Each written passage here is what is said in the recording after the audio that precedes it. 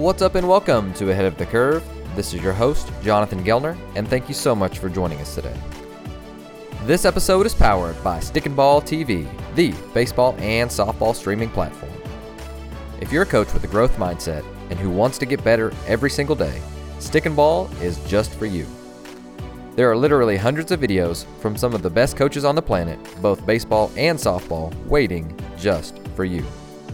Go to stickandball.tv or to the Stick and Ball mobile app to check it out. Today's episode is sponsored by What About Baseball. It's no secret that we live in a world with constant electronic distractions. Families are spending less time together, and kids often can't look up from their devices. But the What About Baseball brand is here to help. What About Baseball is a family-owned, baseball-centric business whose focus is on providing the best baseball toys and accessories to bring friends and family back together to bond over the great sport of baseball. Starting with their best-selling Classic Edition board game, What About Baseball offers fun and exciting gameplay for fans of all levels, from beginner to expert. Whether you want to teach someone the basics of counting balls and strikes, or whether you are deciding if you should call the suicide squeeze, the Classic Edition board game is a proven winner and has the reviews to prove it. Even better, it's also made right here in the USA. What About Baseball would like to reward Ahead of the Curve listeners with 20% off their best-selling board game and free shipping. Go to whataboutbaseball.com/curve to get your special offer. Once again, that's whataboutbaseball.com/curve. On today's show, we have on Wes Carroll, head baseball coach at the University of Evansville. Wes is in his 14th season as the head baseball coach at the University of Evansville and has taken the program to new heights. Carroll learned the Purple Aces way growing up just a few minutes from campus in nearby Newburgh, Indiana. He also watched his older brother and former Major League infielder, Jamie Carroll, excel at shortstop and later got to experience the success the program is capable of firsthand as the 4-year starter for the Purple Aces and a member of UE's 2000 NCAA tournament team. Following his college career at Evansville, Carroll was drafted in the 37th round of the Major League Baseball first-year player draft by the Philadelphia Phillies. Carroll spent the next 5 years playing in the minor leagues for the Phillies and later for the Montreal Expos and Washington Nationals organization.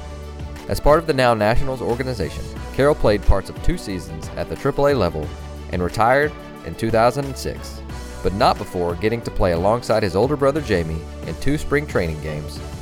Carroll returned to his alma mater in the summer of 2006 as an assistant coach and was named the 12th coach in UE baseball history on July 2nd, 2008. So on the show, we discuss how to create a family culture. We go over a year of player development, and we discuss the changes he has made since he started as a head coach at 28 years old. You're going to love this episode with Wes Carroll. Really excited to get to learn from you today. And I had your brother on, Jamie, a couple of weeks ago, which was really interesting conversation, and I got to learn a lot from him. And you guys are the first brother combo to be able to come on the show, so that's a really cool. And I want to take a step back. Did you guys was it a baseball family when you guys were growing up, or was it just something that you guys were bonded together through the sport and then decided to just push each other through it, or was it a baseball family whenever you guys were born and they were like, no, you got to play baseball? We were a sports family. There was 3 of us boys. The oldest one, Jason. Jason's 6'4", 280, played football at a high level, was a really good baseball player. He's 7 years older than me. Jamie's 5 years older than me. Jamie was the middle one, the runt of the family. He was real small and tiny. And then I was the youngest. And so all 3 of us grew up at the baseball fields, football fields, basketball courts. We're all 3 very, very involved. I'm just so thankful that our parents kept us in multiple sports for so long. And so very fortunate to have 2 older brothers to learn a lot off of. I'm so happy that you got a chance to share some time with Jamie, because he is a special person with an unbelievable story that is pretty remarkable. His journey, growing up through his childhood with a major injury in high school, fighting and clawing his way at John A. Logan. His path is so unique and special, and just all the unique stories that go along with it for him to have a 12-plus year big league career. Truly, I'm glad people kind of got into his mindset of an elite athlete and somebody that persevered through a significant amount. So very fortunate to have him to lean on my entire life. Very, very close to him. And yeah, what a special story and special person he is. No doubt, no doubt. And so you guys grew up in the area, and I guess, whenever I was growing up in my small hometown of Hobart, Oklahoma, I was like, there's no way that I'm ever coming back here once I graduate. And then, you go and you go to Evansville, you graduate, you play in pro ball for several different years. What brought you back? And was that the plan all along? No, I really didn't know. My plan was to have a 10-year big league career and follow my brother's footsteps like I did, my whole life. And I just got to a point where I was in AAA where I recognized that I was just done playing the game mentally and physically. And honestly, I was, just got burnt out and wanted to get away from the game altogether. My wife, who I met at the University of Evansville, is from this city as well, and she is obviously very tight and close with her family. She was kind of here already in a teaching job role, so we were going to, kind of settle down into this community because it is a special, unique community that growing up in really is a special place to me. And so when we came back home, I really didn't have a plan. I knew I had a great education from the University of Evansville to fall back on, and so I kind of dove into really an exciting stage of my life where I didn't have to lean on baseball, and so it was frightening and exciting at the same time. As I dove into a lot of different job markets and decided in order to make money, I needed to be around money, and so I went to be a stockbroker. For about 6 to 7 months, I was in a suit every day, and passed the Series 7, which was very rewarding for myself because that just proved to myself I can do something outside of the game of baseball. And I needed that just for an overall confidence boost. But the timing kind of worked out perfect as I'm going to work every day in a suit and trying to settle into a new stage in my life. An opening occurred at the University of Evansville with Dave Schrag leaving U of E to go be the next head baseball coach at Notre Dame, and Bill McGillis reached out to me. He was the current athletic director, and I had built a relationship with him, just being home from pro baseball, being around a little bit, and just kind of built a relationship with him. Was fortunate enough to be offered a assistant coaching position at 26 years old, and I couldn't get that suit off fast enough, as I recognized the game of baseball was kind of my calling and where I wanted to be. I love hearing that. And again, I love getting to hear the background behind all of that, and with your family. I think that's an amazing thing. So you're in a suit and tie every day, and then you get back. I think I read that you were the assistant for a couple of years, and then you got the head coaching job. Am I accurate with that? Yes, absolutely. I was an assistant baseball coach for 2 years. Um, and with those 2 years, the head coach was let go, and I was 28 years old, and we had a new athletic director for a couple of years named John Stanley, who believed in me and who saw the vision that I had and my leadership ability to take over the program. And whenever I took over at U of E, I was 28 years old. I was the youngest D1 coach in the country, and I was a train wreck in a lot of ways. I was, and I just was full of energy and excitement to be at my alma mater, be 28 years old, and Coach Jim Brownlee was the head baseball coach and built this program from the late 70s up to 2002, and just feeling like, hey, I am in his office right now. It hit home. It really did, and so I kind of hit the ground with a lot of excitement and a vision of just trying to get this program to play hard. And we were really young. I inherited a lot of young players, but most importantly, I needed to surround myself with only 2 years of recruiting experience.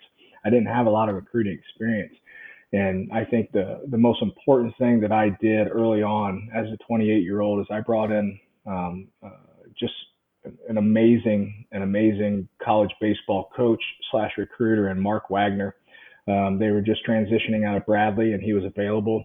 And Mark Wagner came in and did a magnificent job of just teaching me a lot. He's been in the Missouri Valley Conference, and he recruited at such a high level from the standpoint of this was before a lot of online showcases and everything started. And he found aces. He did. He found what we needed and what we're looking for. And we kind of hit the ground running with our first recruiting class with him and Josh Reynolds coming in. And it was just a special time as far as, how we cultivated relationships and we got our guys to play hard, and we were able to go in our first year as a staff. And so we just really got our guys to buy into Evansville across our chest and playing the game the right way. And then we just kind of rolled from there for the first couple of years, and it was exciting. It truly was. And Mark Wagner, I tell you, I can't believe that he's not a Power Five guy somewhere. He is a very unique talent that has a great family. They live out in Colorado now, and so the college baseball world is missing him, and I hope at some point he decides he wants to get back in. But also here at a small private school, it's very tough.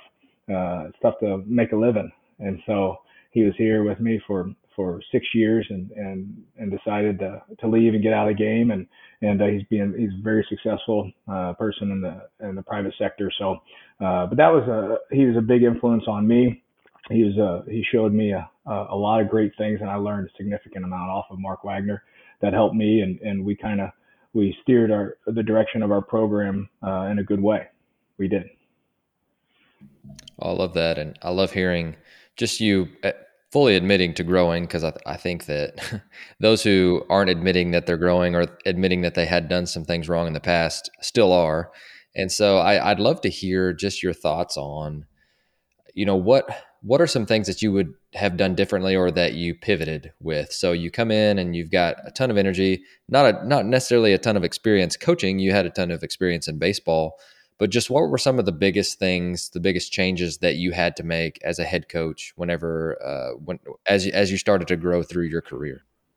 Yeah, and I'm changing every day. I think we always say the new age kid and things like that. The kid deep down is still the same. He wants to be led. He wants to be communicated with, but most importantly, relationships is what I'm seeing more and more every day, and trying to bring the self starter out of them. I think a lot of kids, and I'm guilty. I have a 13-year-old son and I have a 10-year-old daughter, and I find myself picking up their candy wrappers and throw it in the trash for them. And these kids get a lot of things catered to them, from their schedules and being taken places, and so it's really just trying to adjust and adapt to different ways of communicating to these kids to bring out the self starter, the assertiveness out of them. And so early on in my career, I was a hard nosed kind of guy where if we didn't do a drill a certain way, we were going to run. I felt like the biggest way to the brain was through the feet, and that has drastically changed because I see that is detrimental in getting them to develop and getting them better. And so we've changed in a lot of those different ways. For me, rules and regulations. I was fortunate to be around a lot of different coaches, managers, and people. Some things that I learned what to do and what not to do. And for me, I didn't have a big long laundry list of rules. Because if you have that big laundry list of rules, it kind of backs you into corners. And the worst part of our job as leaders is the discipline aspect. And because you've got to show consistency with that, overall discipline, because all eyeballs are on how you handle each person. And as soon as you start handling individuals differently and inconsistent, it shows favoritism, and it really starts to drive a wedge through your overall program, and that's the basic pillars of your foundation, is being able to have consistency with your discipline, no matter if you're the 3-hole hitter or you're the last guy on the roster type of thing. If you can show some sort of consistency. So we just had one rule. Anything deemed detrimental to the program is punishable by the coaching staff, and with that you try to line out certain type of different punishments and just how to handle different personalities. Some guys need the barking. Some guys need, the tone and raised voice. Other guys need the disappointed dad type of approach. And so it's just about figuring out how to connect and get them to understand that, they need to develop a routine and consistency and follow along with the basic rules of the program. So I think early on, I was a real stickler on how to punish people, and whereas now it's more of the disappointed dad and making sure getting more bought into each other. I think that's how I've changed a lot, and most importantly, how I've changed the most through my times is I have been extremely humbled. I was a 28-year-old, very, confident, arrogant, kind of kid taking over my alma mater with energy and just a focus on winning and getting our guys to have that kind of fire where we run into a couple bad years. It's very humbling. And then I kind of use that word as humbling to my ego and to my overall just arrogance. And I turned it into being grateful. I think that's the biggest thing as I've gotten through my 14 years is that word of being grateful and optimistic are drastically different than some of the other adjectives that I was early in my career as far as um, being pessimistic and being just so driven and focused on winning where there's so many other factors that have come into place and really changed my view of how I am when when things hit the fan and they're going to through the course of the game, handling myself in a drastically different manner now, and being able to connect more with the new age mentality. I think that's where I've changed a lot, but it has always come from an area of being humbled because we ran into two really poor years at the University of Evansville here, and those 2 years humbled me drastically. But we've been able to pull ourselves out of that, and I'm starting to. We feel like we're starting to see the light and turn the corner as a program. So I've changed drastically in a lot of different aspects, and it's okay, and it's okay to admit that as well. And so I think that's something that I'm proud of myself that I've been able to surround myself with great people over the years, and here recently my coaching staff has really helped me and assisted me with bringing in some outside perspective, views, eyeballs, and just voices to kind of, ease me and get me to, be a better leader. And that's, I think that's the biggest thing is you, you are who you surround yourself with. And if you surround yourself with good people that are going to, that you can continue to learn off of, you're going to ultimately be a better leader. And that's what I've been able to do here the last couple of years for sure. I love hearing that. And again, it just speaks to your humility to admit the different things that you guys have had to change. So definitely commend you on that for sure, because that's sometimes it's not easy to do.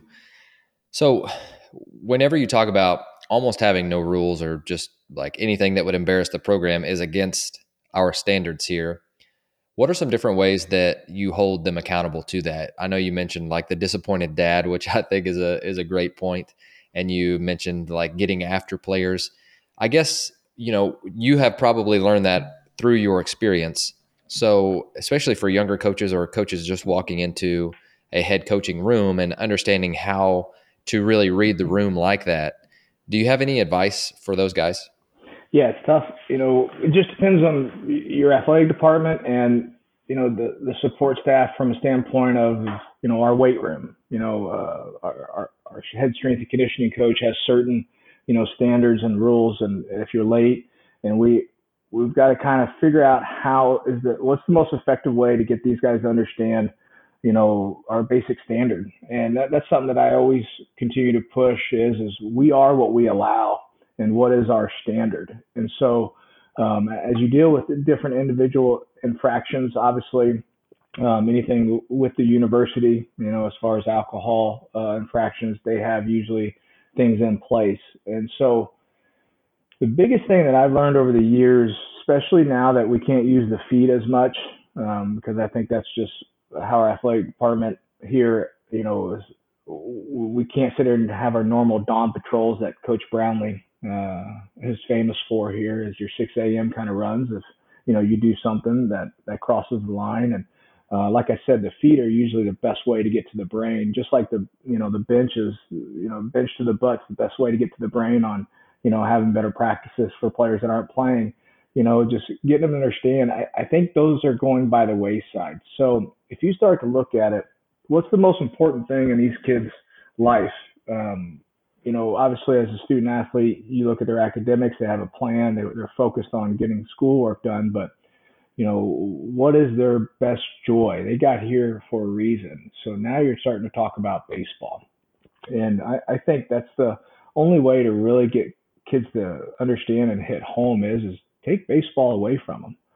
And yes, it might hurt their overall development, but if we have a couple infractions of guys, oversleeping and not going to weights, or showing up to practice late, they don't need to practice for a couple of days, and they get some time to think and understand, and then also, so that's kind of one area that you can look at.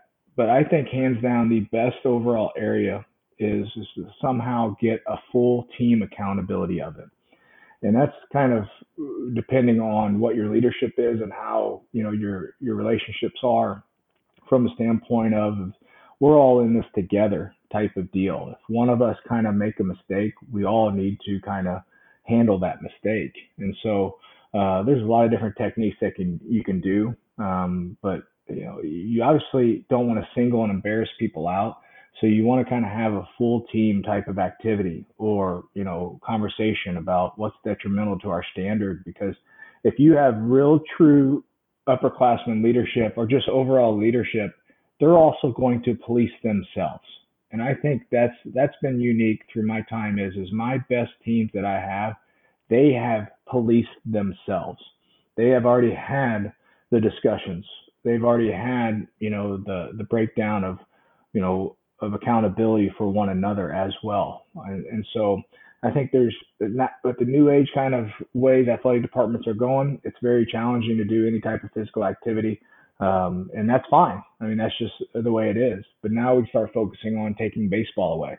And so if you take baseball away, or if you get a full team kind of accountability, I think that's how you can. And that, like I said, I go back. That's the hands down the worst part of our job, is being consistent with discipline and finding different ways to communicate the discipline, as a leader and as a head coach. I'm telling you, we can go through all these questions and look at them. The toughest thing that each guy has to do is handle disciplinary actions, especially when it's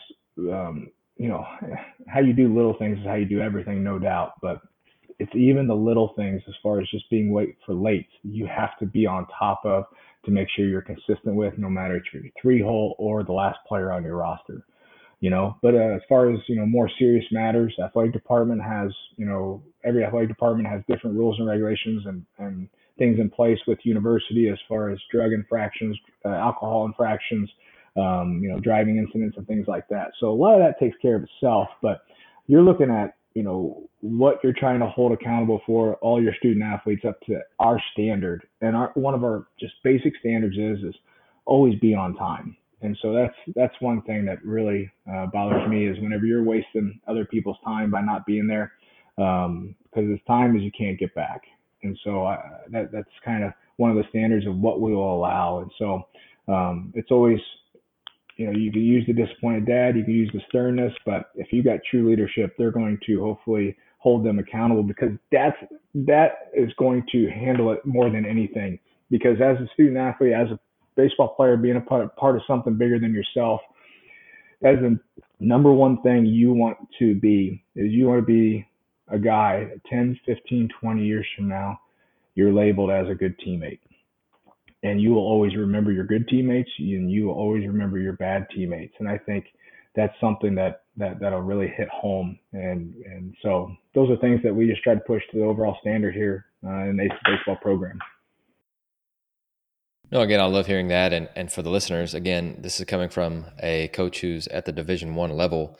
And so getting to hear a good teammate, I mean, obviously that works no matter what level that you're on, because you hear that in the big leagues. You hear guys who make players around them better, all the way down to, the amateur levels, youth leagues, all of that stuff. So it's one of the things that is in our control, which I love getting to hear you say that. But let's talk about holding them to that standard. So, and I think this also goes into the environment that you set up every day and culture. And so let's just talk about, like, what is the culture at Evansville? What are you trying to promote every single day? What are some ways that you do things like that? And like, if we were a prospective recruit or we were coming to campus, what would we see and feel? And what are you very intentional about as far as culture goes? You feel family first and foremost. We're a very small private school where our athletic department is up to 20% of our student body. Wrap your head around that. And we only have, we don't have that many student athletes. We have 300. So what we have here, first and foremost, is our team camaraderie, team chemistry, and family type of feel. It's not a big, party school, but we have a lot of baseball houses that our guys really, obviously with COVID this year, it's a little different, but over the years is our guys really bond and get together a significant amount at the baseball house and really develop those relationships off the field. And we really try to push for our upperclassmen, to integrate with our, freshmen and sophomores, get them out of the dorms and get to know them. And that's just a big part of overall team building. Obviously, we'll try to do, team dinners around holidays, where we'll get them. I like for players to see me in different environments around my family, my assistant coaches, girlfriends, wives, for them to see us as human beings and different type of role players, especially as my kids are getting a little older. My son's coming around a little more out onto the field. And so that's really unique and special for players to see me interact, not as the head coach, but as a leader of a family as well. And so just being able to have that type of interaction, that we're all in this together. There's no divide up between the coaching staff and the players. I think it's something that the good teams that I've had here, we've had that feel where we've had guys in the locker room that have had assistant coaches, the pitching coaches back, the head coaches back for a lineup, for a pitching change call. All those things, understanding that we are in it together. And that comes down to overall, basic relationships that I've tried to work hard on more and more throughout the years to be able to have. Because as a player, I take myself back as a player, I was a pleaser. I wanted to please Coach Brownlee, and I fought like heck in order to hear him say, "Attaboy, Carroll." And so there's not a lot of pleaser players anymore because a lot of things have been done for them. And so I've kind of, early on I was that standoff coach, ready for players to please me and things like that. Whereas no, it's about their individual career path, being a part, of something bigger than ourselves here at U of E. And so getting them bought into the ACES script across their chest, and understanding that, you want to leave this place better than when you came in. And so it's tricky because now you've got the transfer portal and you've got travel baseball has kind of changed the dynamics of how people look at things. And so, and what I mean by that is that, these kids now that are coming through college baseball is that 8, 9, 10, 11, 12 years old. If their parents don't like them in the 3-hole starting shortstop, they're able to find another travel ball team that they can be shortstop in the 3-hole. And so when we get kids onto campus, if they come in as freshmen and don't, play right away and things like that, it is easy. The easy thing to do now is to just go try to find, the better fit. And I mean, you're seeing some players that are going on 3 to 4 different places now, through their college career. And we try to eliminate that. We try to create as good a retention as we possibly can here so that they can develop in our system. And because we go after high school players more than junior college players. And so, that's something that you're always battling and fighting. And you can't have good team chemistry and team camaraderie if you're bringing in, 15 players new each and every year. You want these guys to grow together through the course of 3 or 4 years. And that's why at the University of Evansville and a lot of private schools, you'll see cycles. You'll see, making a run at the top of your conference every 3 to 4 years. And it's very challenging to have sustainable success each year because that's just kind of the nature of the beast of being at a private school. So that's what we try to build here through a significant amount of community service hours. Is something that the University of Evansville Athletic Department has always been special with. I love it. I love the fact that our guys feel like getting out there and giving to the community, being visible in the community with Habitat for Humanity and many other different organizations. I think they can learn a significant amount about giving instead of taking. And so I think they, just being around each other as much as possible is unique. And we also have a culture of our guys, hovering around our field. We were very fortunate to just get a new, facility upgrade, and it's been a shot of adrenaline and a morale booster for everybody involved. And our guys want to be out there at the field. They want to hang out and be around, and so I think that's something that's unique and special going on with our culture right now as well. No, really, really cool. So, congrats on the new upgrade, by the way. I think that's always a boost of energy whenever you guys or whenever anyone gets a facility upgrade. That's really cool. With so let's rewind back to August in a normal year, and let's just go ahead. Hopefully, we'll never have to deal with COVID issues again, and then we could go back to just regular, like we can actually spend time together in the fall. But I'd love for you to walk us through just a calendar of program development starting whenever they get on campus. So really, main idea is like, what are the pillars that you try and hit throughout a year of player development? So they get to campus in August or September, whenever they do, and what are some things that we hit, and then we'll just kind of roll through the season if you don't mind taking us through it. Absolutely, and the NCAA obviously regulates the amount of hours and non-championship season, and so being able to have individuals, your full team practice weeks, and your individuals on the back of that before you go into Thanksgiving, honestly, each and every year kind of dictates on the the position of where a majority of our arms are.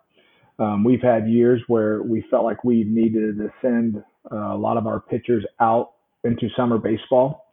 And so with that, if we have a lot of our arms that are in different places that need to rest and shut down, we might move our fall schedule back a little bit. So a lot of it dictates on trying to figure out what's the best way to develop our pitching staff, and to put them in position so that they're ready to go come January. Because the most frightening part of the entire calendar for a baseball coaching staff at the college level is that 4 to 5 week area over Christmas break where we don't have eyeballs on them and physical contact, and especially with our pitchers as they ramp up for the college baseball season. Here we are starting a college baseball season in the third week of February, and we didn't start school till January 20th this semester. So that is such a small window to try to ramp up guys, and so it's very challenging to hold our guys accountable and have structure for them through the month of December and January, especially when some of these guys, like this past year with COVID, didn't have a lot of facilities to be able to go and work out at. So with that being the most frightening part of the year, you really want to structure your fall schedule to help prepare them for that ramp up stage. And so, some years we have gone later in the fall. Some years we've gone earlier in the fall with our championship schedule. But it's usually a combination of weeks of individuals, which is small group workouts that we're developing and teaching our basic fundamentals of our hands and feet from a position player standpoint. Usually the individuals before our non-championship full practice schedule, we're not doing a lot of swing change, especially to our new players, because we want to see them perform. They're here for a reason. We want to see them perform through the course of, all inter squads and full team practice. And then if we have individuals on the back end of that in November, is usually when we can identify, break down video, and really go through some swing change that needs to happen for them, we feel like, to be in a better place to be successful. And so going back to them getting on campus, we do some certain activities. We love opposite hand dodgeball. We like to try to break the ice with a lot of guys. I really encourage them getting together, both on and off the field on their own. And that's really comes down to a lot of our leaders, and not just our seniors, but leaders that are in your sophomore, junior classes as well, that can really try to bring the most out of those new guys in the program, kind of break the ice and get them comfortable and confident when they come to the yard. And so those are things that we just kind of try to steer or try to focus on early, and then we get into a full-fledged plan. I mean, I think you have to have a pitching coach that has a full mapped out, detailed plan of what's expected out of our pitching staff. You have to have a hitting coach that has a full detailed type of plan as far as what's expected in our certain drills that we do. and being prepared for those drills and an expectation of how we go about performing during practice, during individuals, and then most importantly in the weight room as well as we transition to after our non-championship schedule. That's where we try to really have gains in the weight room as well. So it's all encompassing, and it's very challenging for new student athletes to kind of adjust to that overall calendar and plan. So you've got to work with them and ease them into everything, especially with the heavy new workload that they're experiencing in the classroom as well. So I'm just happy we are a sport unlike soccer's that we have a semester to kind of settle into being a student athlete. There's a lot of those fall sports that have a tough time where all those new players come in at the end of the summer and it's just game on, and it's very challenging. So as a baseball program, as a baseball sport, we're able to have that fall semester to really get all of our new guys to get comfortable with the overall student athlete schedule. So if you look at it, we'll have a couple weeks of individuals. We'll have, a 45-day window for our non-championship practice schedule. Through that, we're having full team practice for Tuesday, Wednesday, Thursday, and then we usually have inter squads Friday, Saturday, Sunday, just depending on where our arms are at. With Mondays are our mandatory days off, and so you kind of get in that rhythm and routine. We've been very fortunate that NCAA over the last couple of years has allowed us to start playing some games. We're allowed to play 2 games in the fall, and we take full advantage of that. And so we did that, I think, back-to-back years, and that was just outstanding. To be able to play somebody in a different uniform is so crucial. It truly is, to kind of see how people perform. And then we transition to our individuals, where we kind of get into our overall defensive work, where it's a certain amount of hours throughout the course of the week. So we kind of map it out. We're very fortunate to have a full turf infield now, our full turf baseball field now, and also an indoor 12,000 square foot remodeled facility as well. That's just one big cage. So we have the space to be able to develop and work with our players. And what I love about it is our players have access to these facilities 24 hours a day, 7 days a week to get working on their own. And that's what it takes. I think honing your craft in the game of baseball takes work outside of practice as well. And we have a great culture of our guys doing that. And then as we send them off into, Thanksgiving, it just depends on kind of how everybody's university calendar lands.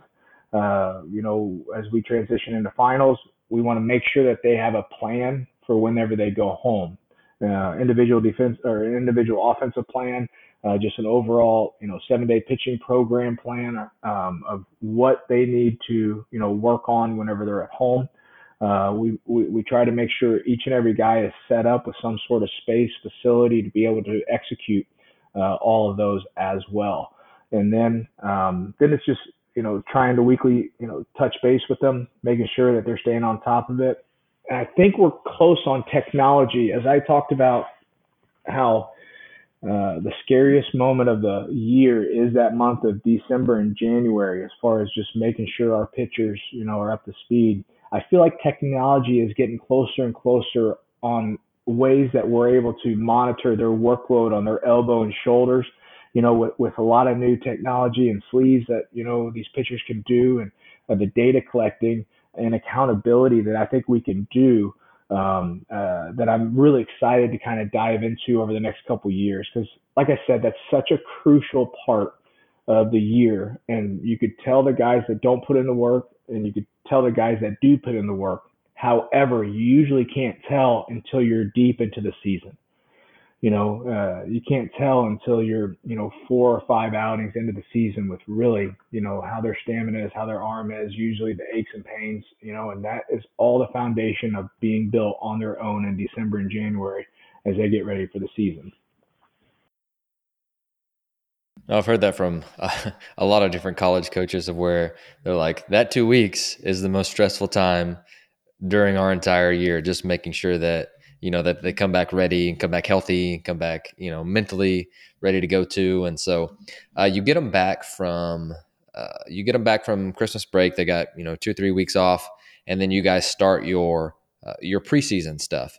So Besides getting pitchers ready, which you guys have been doing, as you mentioned, with your very detailed plan, what are like, as a head coach perspective, what are like the things that you go over with your staff of, hey, we've got to do these to make sure we're ready for game one? Do you have like a checklist, or is it more fluid based on the team? Which it may be both of those things.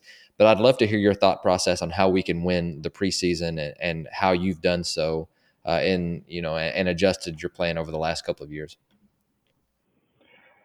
Absolutely. I think the most crucial part is weather dictates so much in the game of baseball, and the more you can get outside, the better. The years, with a natural playing surface, some of our first round balls was opening weekend, and we were not set up for success in any way, shape, or form when that's the position that you're in. So you've got to try to find ways to make the most out of it. We had an indoor facility before it was remodeled that we tried, everything possible, from doing inter squads, doing full live ground balls in there, and it's very, very challenging. And so you've got to try to find a way to get as much, live at bats as you possibly can in game like settings. And so that's why I've been so excited with this season so far. Our first full year of having the turf is the month of January. We were outside a significant amount, and it really put us in a position to be ready for opening weekend. And so understanding is that if you don't have that opportunity, then you need to take full advantage of whenever you go down and play in those weekends and play south is make sure you can get full practices in on Thursday. Whenever you're going to places, make sure that you take full advantage of your IO time and your batting practice time. I remember a couple of years when we do our action BP, which is my favorite drill. We would do that as batting practice early on if we couldn't get out on our field, before the season. And so I know you consider and make a lot of excuses for not being prepared for the season, but you also got to push through that and find ways to prepare your team mentally and physically, for the college baseball schedule. And so, because one of my favorite sayings is nobody feels sorry for you when you suck. So you got to get through that, and you got to understand how to perform and get your team prepared the best way they possibly can. And so it's a challenging grind for a lot of northern schools. But like I said, I feel like we're really turning the corner on getting prepared for opening weekends. We are also starting now to open second weekend of the year, which is enormous because our temperature is always is good enough. But so just getting from a standpoint of, trying to fight through those excuses and that feeling of being stale, being indoors, being in a gymnasium cage or whatnot, you still got to work on getting bat to ball skills going and getting your pitchers pitching to live human beings instead of into just regular bullpens. And then as a coaching staff, I feel like the number one thing that we have to do is through that preseason is identifying roles, and then start finding ways through your relationship building to communicate those roles. And as you start to communicate those roles, and if you can communicate those roles the right way, they will buy into the roles. And so the most challenging thing, you have to do is to convince a kid to buy into being a fourth outfielder, convince a former starter into being a role player out of the bullpen, and trying to get them to understand how crucial and key it is to the success of our team. We are currently going through that like everybody is each and every year. Last weekend, we had, three unbelievable long relief outings that led to us winning a 3 out of 4 series. And those three long relief guys have been starters in the years past. They've been starters their whole life. And for them to accept that role put us in a position to win. And I think if you start getting them to understand how they can be so impactful and get away from the cloud of, I've got to be the starter, or, I've got to be the starting shortstop. Whereas, hey, I just moved you over to second base, and your athleticism and your skill set have put us in a better position of success. Like being able to have those relationships, to communicate and have those tough decisions or tough conversations will put them into a position of buying in. And if you've got a team full of guys buying in to the ace of script across your chest and putting their own individual accolades aside, success will follow not only the team but them as well. And so I think that's so crucial. And we are wrong as well as head coaches and as assistant coaches, as coaching staffs. Identifying roles doesn't just happen in January, February. You've got to continue to, identify. You got to continue to adapt and adjust. Have those conversations with the building relationships to pivot, and that's what I think you have to do and communicate. You can't just let lost people just keep getting lost, and you've got to stay in contact with them. You got to stay in developing them. You got to keep honing their craft and their skills through the course of the season. And so I think that's really, and our pitching coaches, you put a lot on them to really do the identifying because they are with them for every single pitch, every single bullpen, and they, have the skill set to know what roles matter. And so, because every role matters in college baseball. If you look at this year, 4-game weekends, holy smokes! I mean, you have to have a managed bullpen and workload, especially if you're playing one on Friday, two on Saturday, one on Sunday. It is so essential and key to have guys that can bounce back and put them in certain roles to piggyback off of other starters. And so, if they can just buy in and understand that we're putting them in the best position to be successful, then they will ultimately buy into it as well.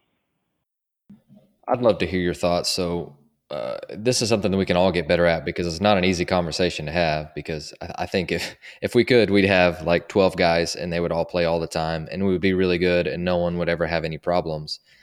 But explain to me, like, say I'm the fourth outfielder and three really good guys in front of me.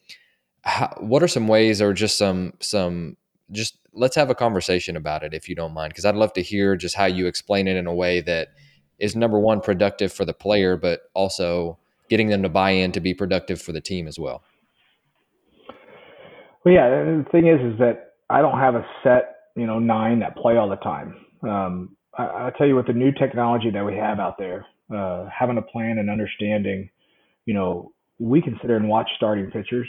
We can sit there and watch relief pitchers. We can get a real feel for all their off speed, how their fastball works, and it's our job of coaches is to put our players in positions to have success. So I know this type of swing path. This guy rotates down really good. He's going to be able to get his hands inside the slider that he's going to see in these types of counts, and so you can kind of mix and match. However, we have staples in our lineup, no doubt about it. You have your staple guys, but also you got to ride the hot hand in a lot of areas as well. And so and that's just you knowing your players.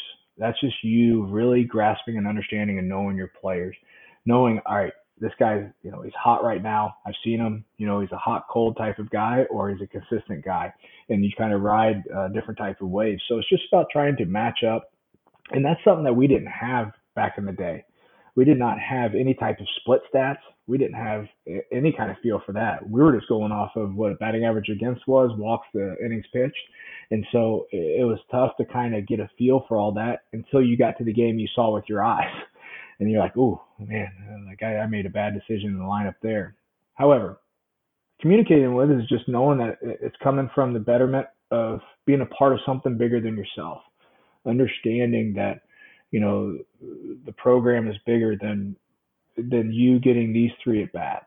And also understanding is that 10, 15, 20 years from now, you might be the only one that knows, what you did against South Dakota State on Friday, April 2nd, and you're barely going to remember that. But what you're going to remember is your teammates, what you guys did as a whole, how fun it was to sit here and run and sprint on a walk off, throwing heck, I'm seeing ECU wearing a cone on his head, running around the field. College baseball is exciting and fun. And you are a part of something really cool and special as you navigate through a college baseball season. It is hands down one of the most amazing experiences that as these individuals are going to go through. And so understanding that, you know, the role that you need to play in this special journey, is this type of area. And this is why you're going to excel at it. I am going to put you in the best positions to be successful. If you're a fourth outfielder, but I have you in the lineup every day, this type of pitcher is going to expose you. And these are the weaknesses that we need to work on to get better at and show consistency in. And if those are the areas that you've got to have some hard conversations, but us in this position have to identify those roles and be able to talk to them. Because if you're direct and you talk to them and get them to understand that, hey, if I'm rolling you in there every day and we're facing these two lefties, these are the things part of your swing path that we got to work on, or this is your approach that needs to change. Let's work on these things. And that's what we do in practice. But in game, I'm going to put you in position so that whenever you are in the game, know that, hey, I know you can have success right here, right now, and your team needs you to. So I think that's how, if you could get them to understand that these decisions are coming from first and foremost being fair, but also from our knowledge of knowing what success you can have, I think is really crucial and critical. But you have to have depth in order to do that.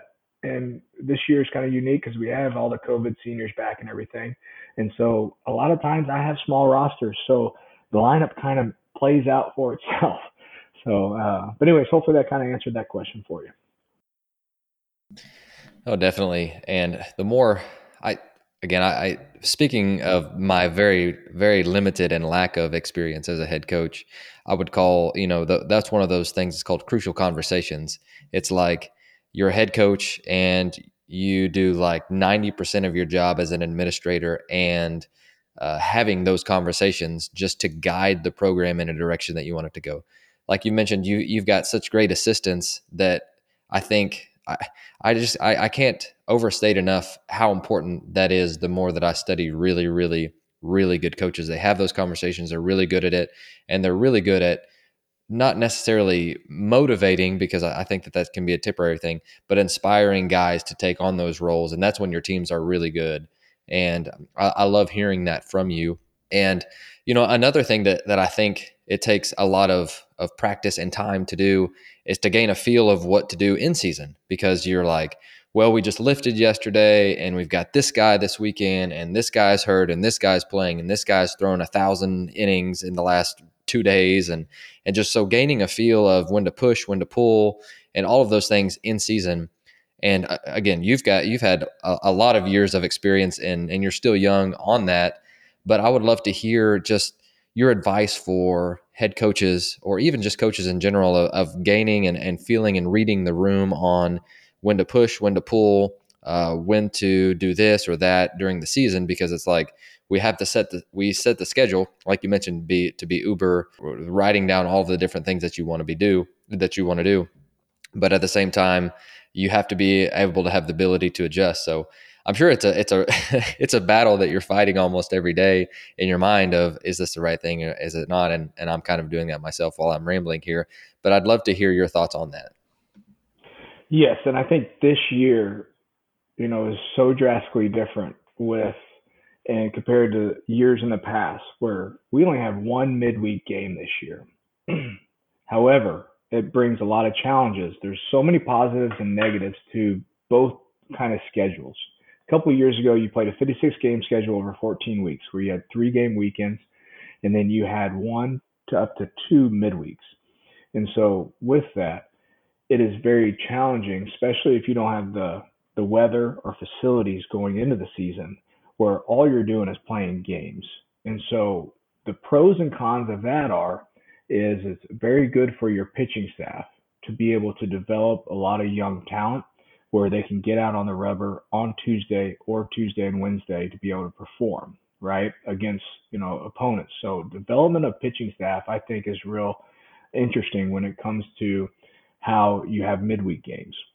However, from a position player standpoint, it's very challenging. It is. And as a full team, when you're looking at team defense and aspects, team base running and offensive situational hitting and just overall development, This year has been glorious so far from the standpoint of we've been able to have some full team real practices Tuesday, Wednesday, where we've been able to pump the brakes on Thursday, get ready for a 4 game weekend. And couldn't come at a more perfect time with a lot of young players that we have in our program to have the type of fall practice schedule where we can really push the limits and push them through certain drills in their development. We're able to have fall practices in the spring now. And I think it's really paying off because we do drills that are trying to be as game like as possible, but it's all about reps. And one of my favorite drills is it's called Action BP, and everybody has their own version of Action BP. I got this off of an Arizona video, a TCU video, Iowa Western, Reaver BP. It's really unique and special where you can have a significant amount of reps from an offensive standpoint with a certain mindset that they have, of situational hitting, of gap to gap approach, 2K approach. But whatever position that we put our hitters in, then our defense can kind of feed off of it as well. We get a significant amount of double play balls. We're playing everything live off the bat. Our outfielders on live, we're going through cutoffs and relays where we're having base runners, which leads me to our base runners who are getting great reads at first, second, and third. And I think it's a staple in our program. Our Action BP can really hit all three facets of the game from an offensive and defensive standpoint. That it's tiring, it wears them out, and it's awesome to be able to have it in season because of not having midweek games. And so, but as you're in season, so I take myself a couple of years back in season, it's all about trying to take care of their arms and legs because we do continue to lift in season. I think it's very valuable. As a former professional player, you've got to continue to maintain the gains that you had through the off season. So we still lift and work out. And I know that's very taxing on somebody that plays 3 games over a weekend, especially our catchers, and they're going to lift 2 to 3 times a week. I know if I have midweek games, I can't sit here and do Action BP. I can't do a real base running type of thing because of their legs. So now it comes back to trying to work on the mind, having feel good BPs, having feel good type of fungos, and then you incorporate action as much as you can. You incorporate game like as much as you can, where you're focusing on bunting, focusing on footwork more. But so those are things that have been interesting this year. That going into next year, trying to have that balance to be able to continue to develop. Because when you're playing all these midweeks, you've got a set of guys that aren't getting a significant amount of playing time, and all they're getting is batting practice if they're traveling, and you disconnect from them. Unfortunately, it's tough because you don't see them every day. They're not on travel rosters. They're back at home. They don't go with you over the weekend. I mean, there's a chance I don't see a kid, but 2 days out of the week, if we have a midweek and we're leaving to go on a trip, it's tough to develop those kids. So this year has been really special and unique where that kid has been able to, he's coming off an injury or something, has been able to participate and be a part of it. So anyways, I know that's kind of a long-winded answer to that, but you're exactly right. Being able to push the gas and pump the brakes on their legs, their arm, and their mind is ultimately motivational timing and just overall a feel that head coaches have that they usually follow up with success afterwards, and your teams play in a better way. Oh, great answer. I love it. Never long-winded when you answer a question so well, especially since I think my question took longer than you actually took to answer it. So that's probably me that was rambling. But I can also hear a lot of guys typing right now trying to get an Action BP plan from you, because I thought that was a really cool thing too. But I do. So I've got some quick hitters for you, and so before you go, I would love to hear and this is lightning section. Just you can go as in depth as you want, but I'm probably not going to be going back and forth. I just want to hear your thoughts on it. But what's something that you've learned or that you've dug into lately that's gotten you really excited or that you learned from? Data. I think just new age data. I was an old school guy coming in. We're gonna hard 90s, get on and off the field, like just play hard. I feel like I had some certain swing stuff that we wanted to do, footwork stuff. But now as a head coach, I'm starting to dive into more data. It's fascinating what TrackMan, Rhapsodo, and just all the different type of RE24, run expectancy 24, graphs, charts as we transition and make that transition from professional baseball, all the data from professional, how is it, incorporated into college baseball. I think that's something that's significant. I mean, what Synergy is providing for college baseball is miraculous, and for the preparation, because you have to prepare. And I think it's just really, really fascinating the amount of data collection that you can dive into and understand and process, and then you can use it as tools to help develop your players or put them in positions of success. But also, like what you're seeing from the TrackMan thing, as far as injury prevention, being able to recognize and understand where the pitcher's, you could see how the pitcher's arm slot release point, things are adjusting, and is he starting to favor his, shoulder, his elbow, and really, bringing Coach AJ Gora into the pitching coach role, his experience at Mississippi State with the TrackMan and understanding that, and then Kierce Kimball over from UK, who's a grad assistant there for a couple of years, had TrackMan. Just having them really open my eyes is something that we're going to try to push for here at U of E, because the data can really show from an injury prevention standpoint, but also from new age teaching. These kids are so visual now. And so having more visual and getting more video with data can really, I think, grow the mind and overall player that we're dealing with at 18 to 22 years old. Love it. What is something that you have changed your mind about that you used to do but you don't do anymore? Data.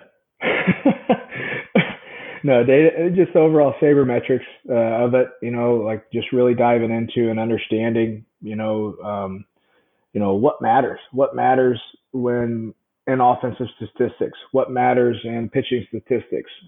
Instead of just using your eyeballs, the collection of data to understand that, the batting average is the most evil thing in the game of baseball. We need to focus on base percentage, slugging percentage, and your overall quality of trip to the dish. As far as when you walk back to the dugout or your at bats over, your RE24 number. I mean, are you producing the offense? Are you helping move the offense forward in a standpoint of helping us score runs? And so, looking at little things like that, I've changed, my mind about a little bit as far as being stubborn with utilizing the new age things. So, and there's still some give and take with it.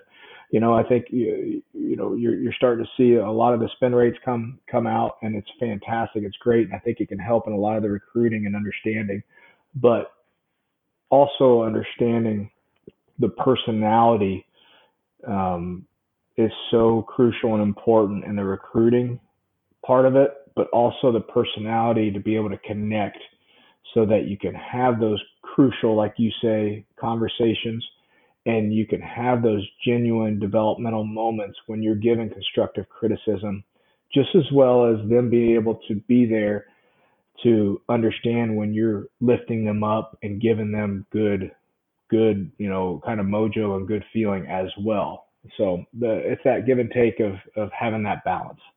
That makes sense. No doubt. I love that. Love hearing that.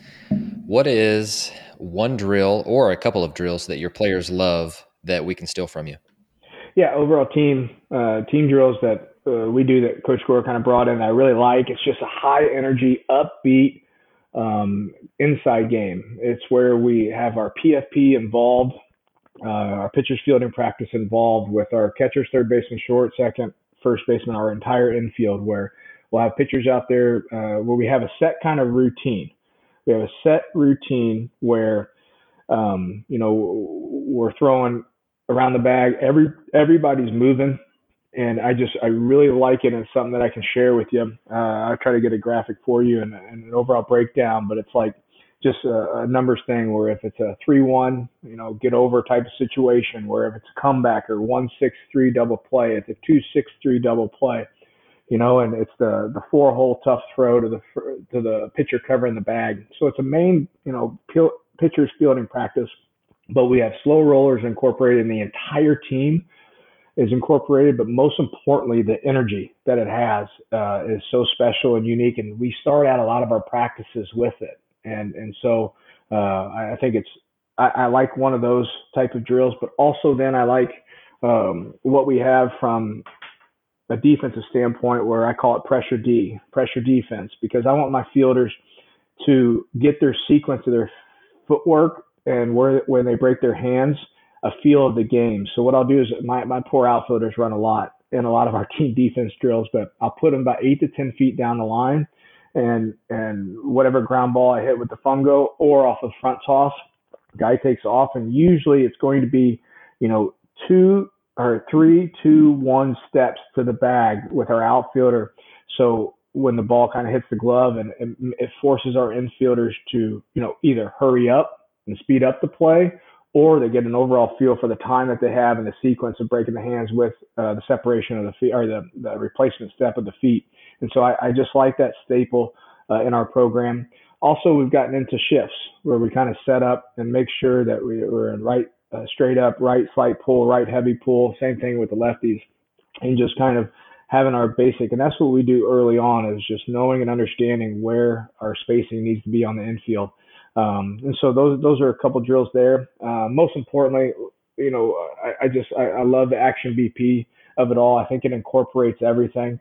And so it gets all facets of the games going. And so, and then with the turf field that we have a good amount of space that we have is we'll do Oriental BP. I'm sure you've seen a lot of Japanese practice. It's absolutely amazing what they're able to do, as far as we'll set the turtle and another stage up, and we'll have 2 guys hitting at the same time. I think it's really unique and special. So we'll get a lot of cuts in with that, and we'll use some hack attack from time to time. We'll use overhand, so it's just a mixture of that. So there's some parts of our practice that guys have structure and understand, and then there's some randomness to it. And you always try to bring in the randomness, because that's when the brain can process and kind of work through different things. The action BP, there's a significant amount of randomness that your middle infield and your outfielders have to perform. And that's so crucial and important, especially when your outfielders are trying to keep double plays intact.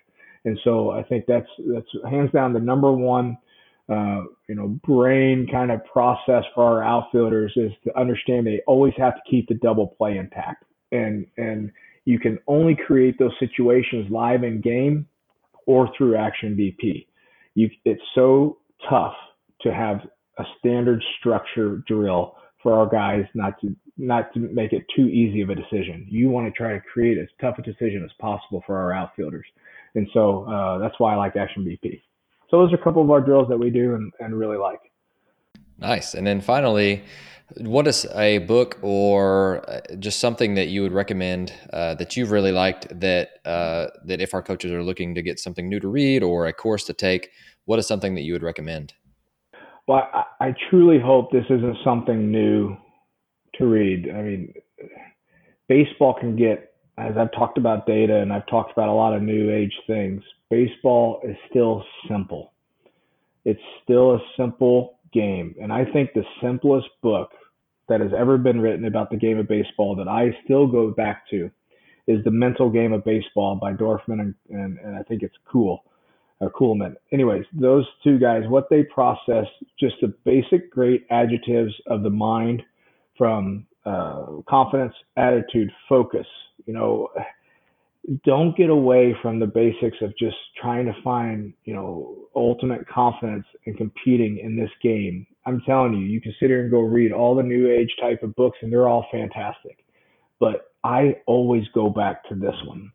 It's just so simple, and it's a way to get clarity and have the stepping stones to success through it. And so it's truly a remarkable book. And then for me, kind of born in a pessimistic kind of worst case scenario type of guy.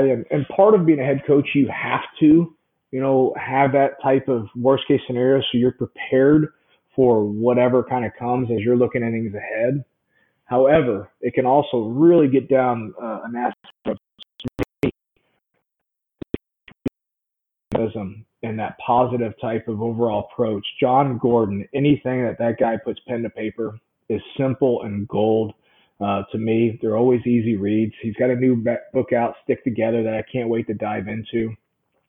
So I know that might sound corny, but I think you need to have just that ultimate positive type of mindset, and it's tough. It's tough as coaches because every day we are putting out so many fires, and our positivity is getting, our armor is just getting hammered on, and so it's so tough to not just fall into that pessimistic, mentality of woe is me, especially if whatever challenges that you're at. But I'm telling you, if you could sit there and have that type of positive attitude each and every day and let the little things start to slide off, you can have a significant amount of success. And that's how I have evolved as much as I possibly can.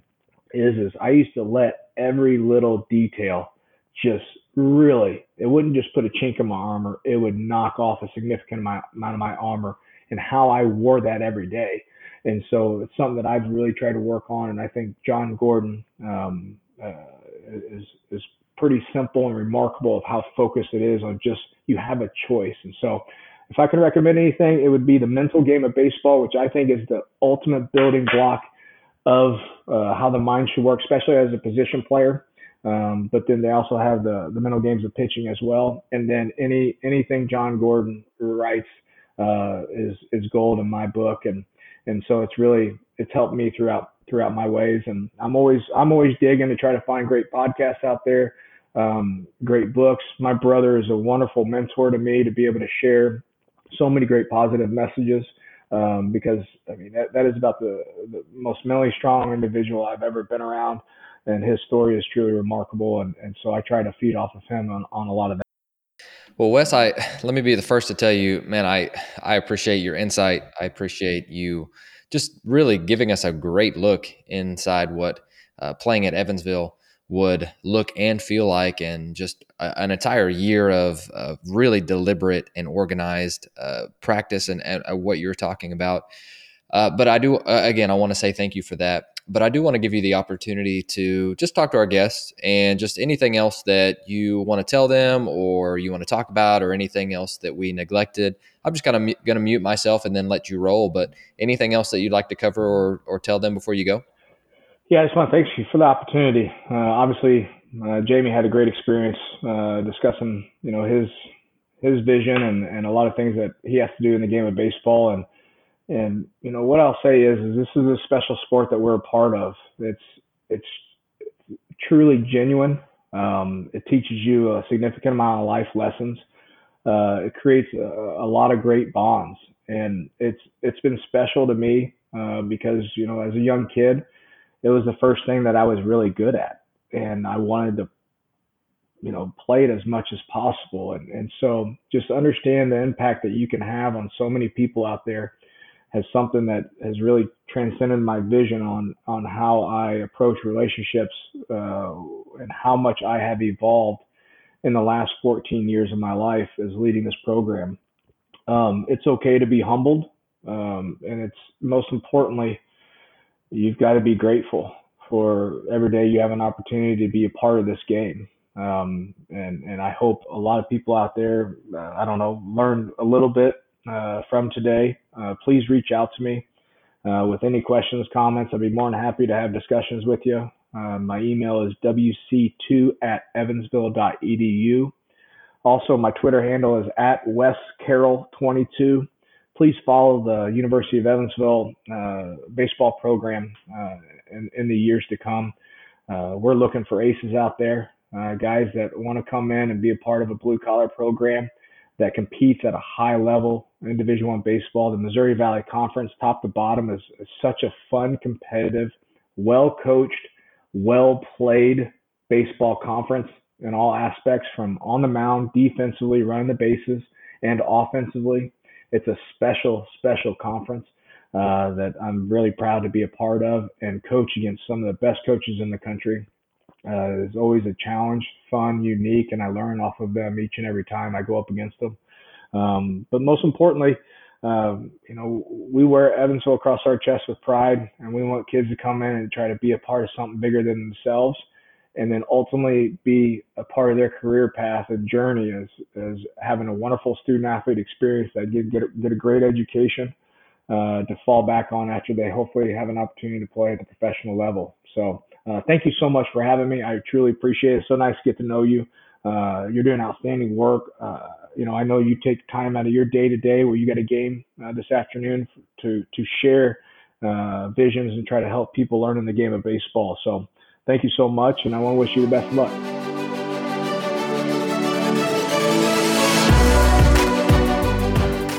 Thank you for listening to Ahead of the Curve. You can subscribe on your favorite podcast platform, which could include Apple Podcasts, Google, Spotify, Stitcher, or YouTube. And if you're enjoying the podcast, please share it on social media to help get the word out. Once again, thank you for joining us.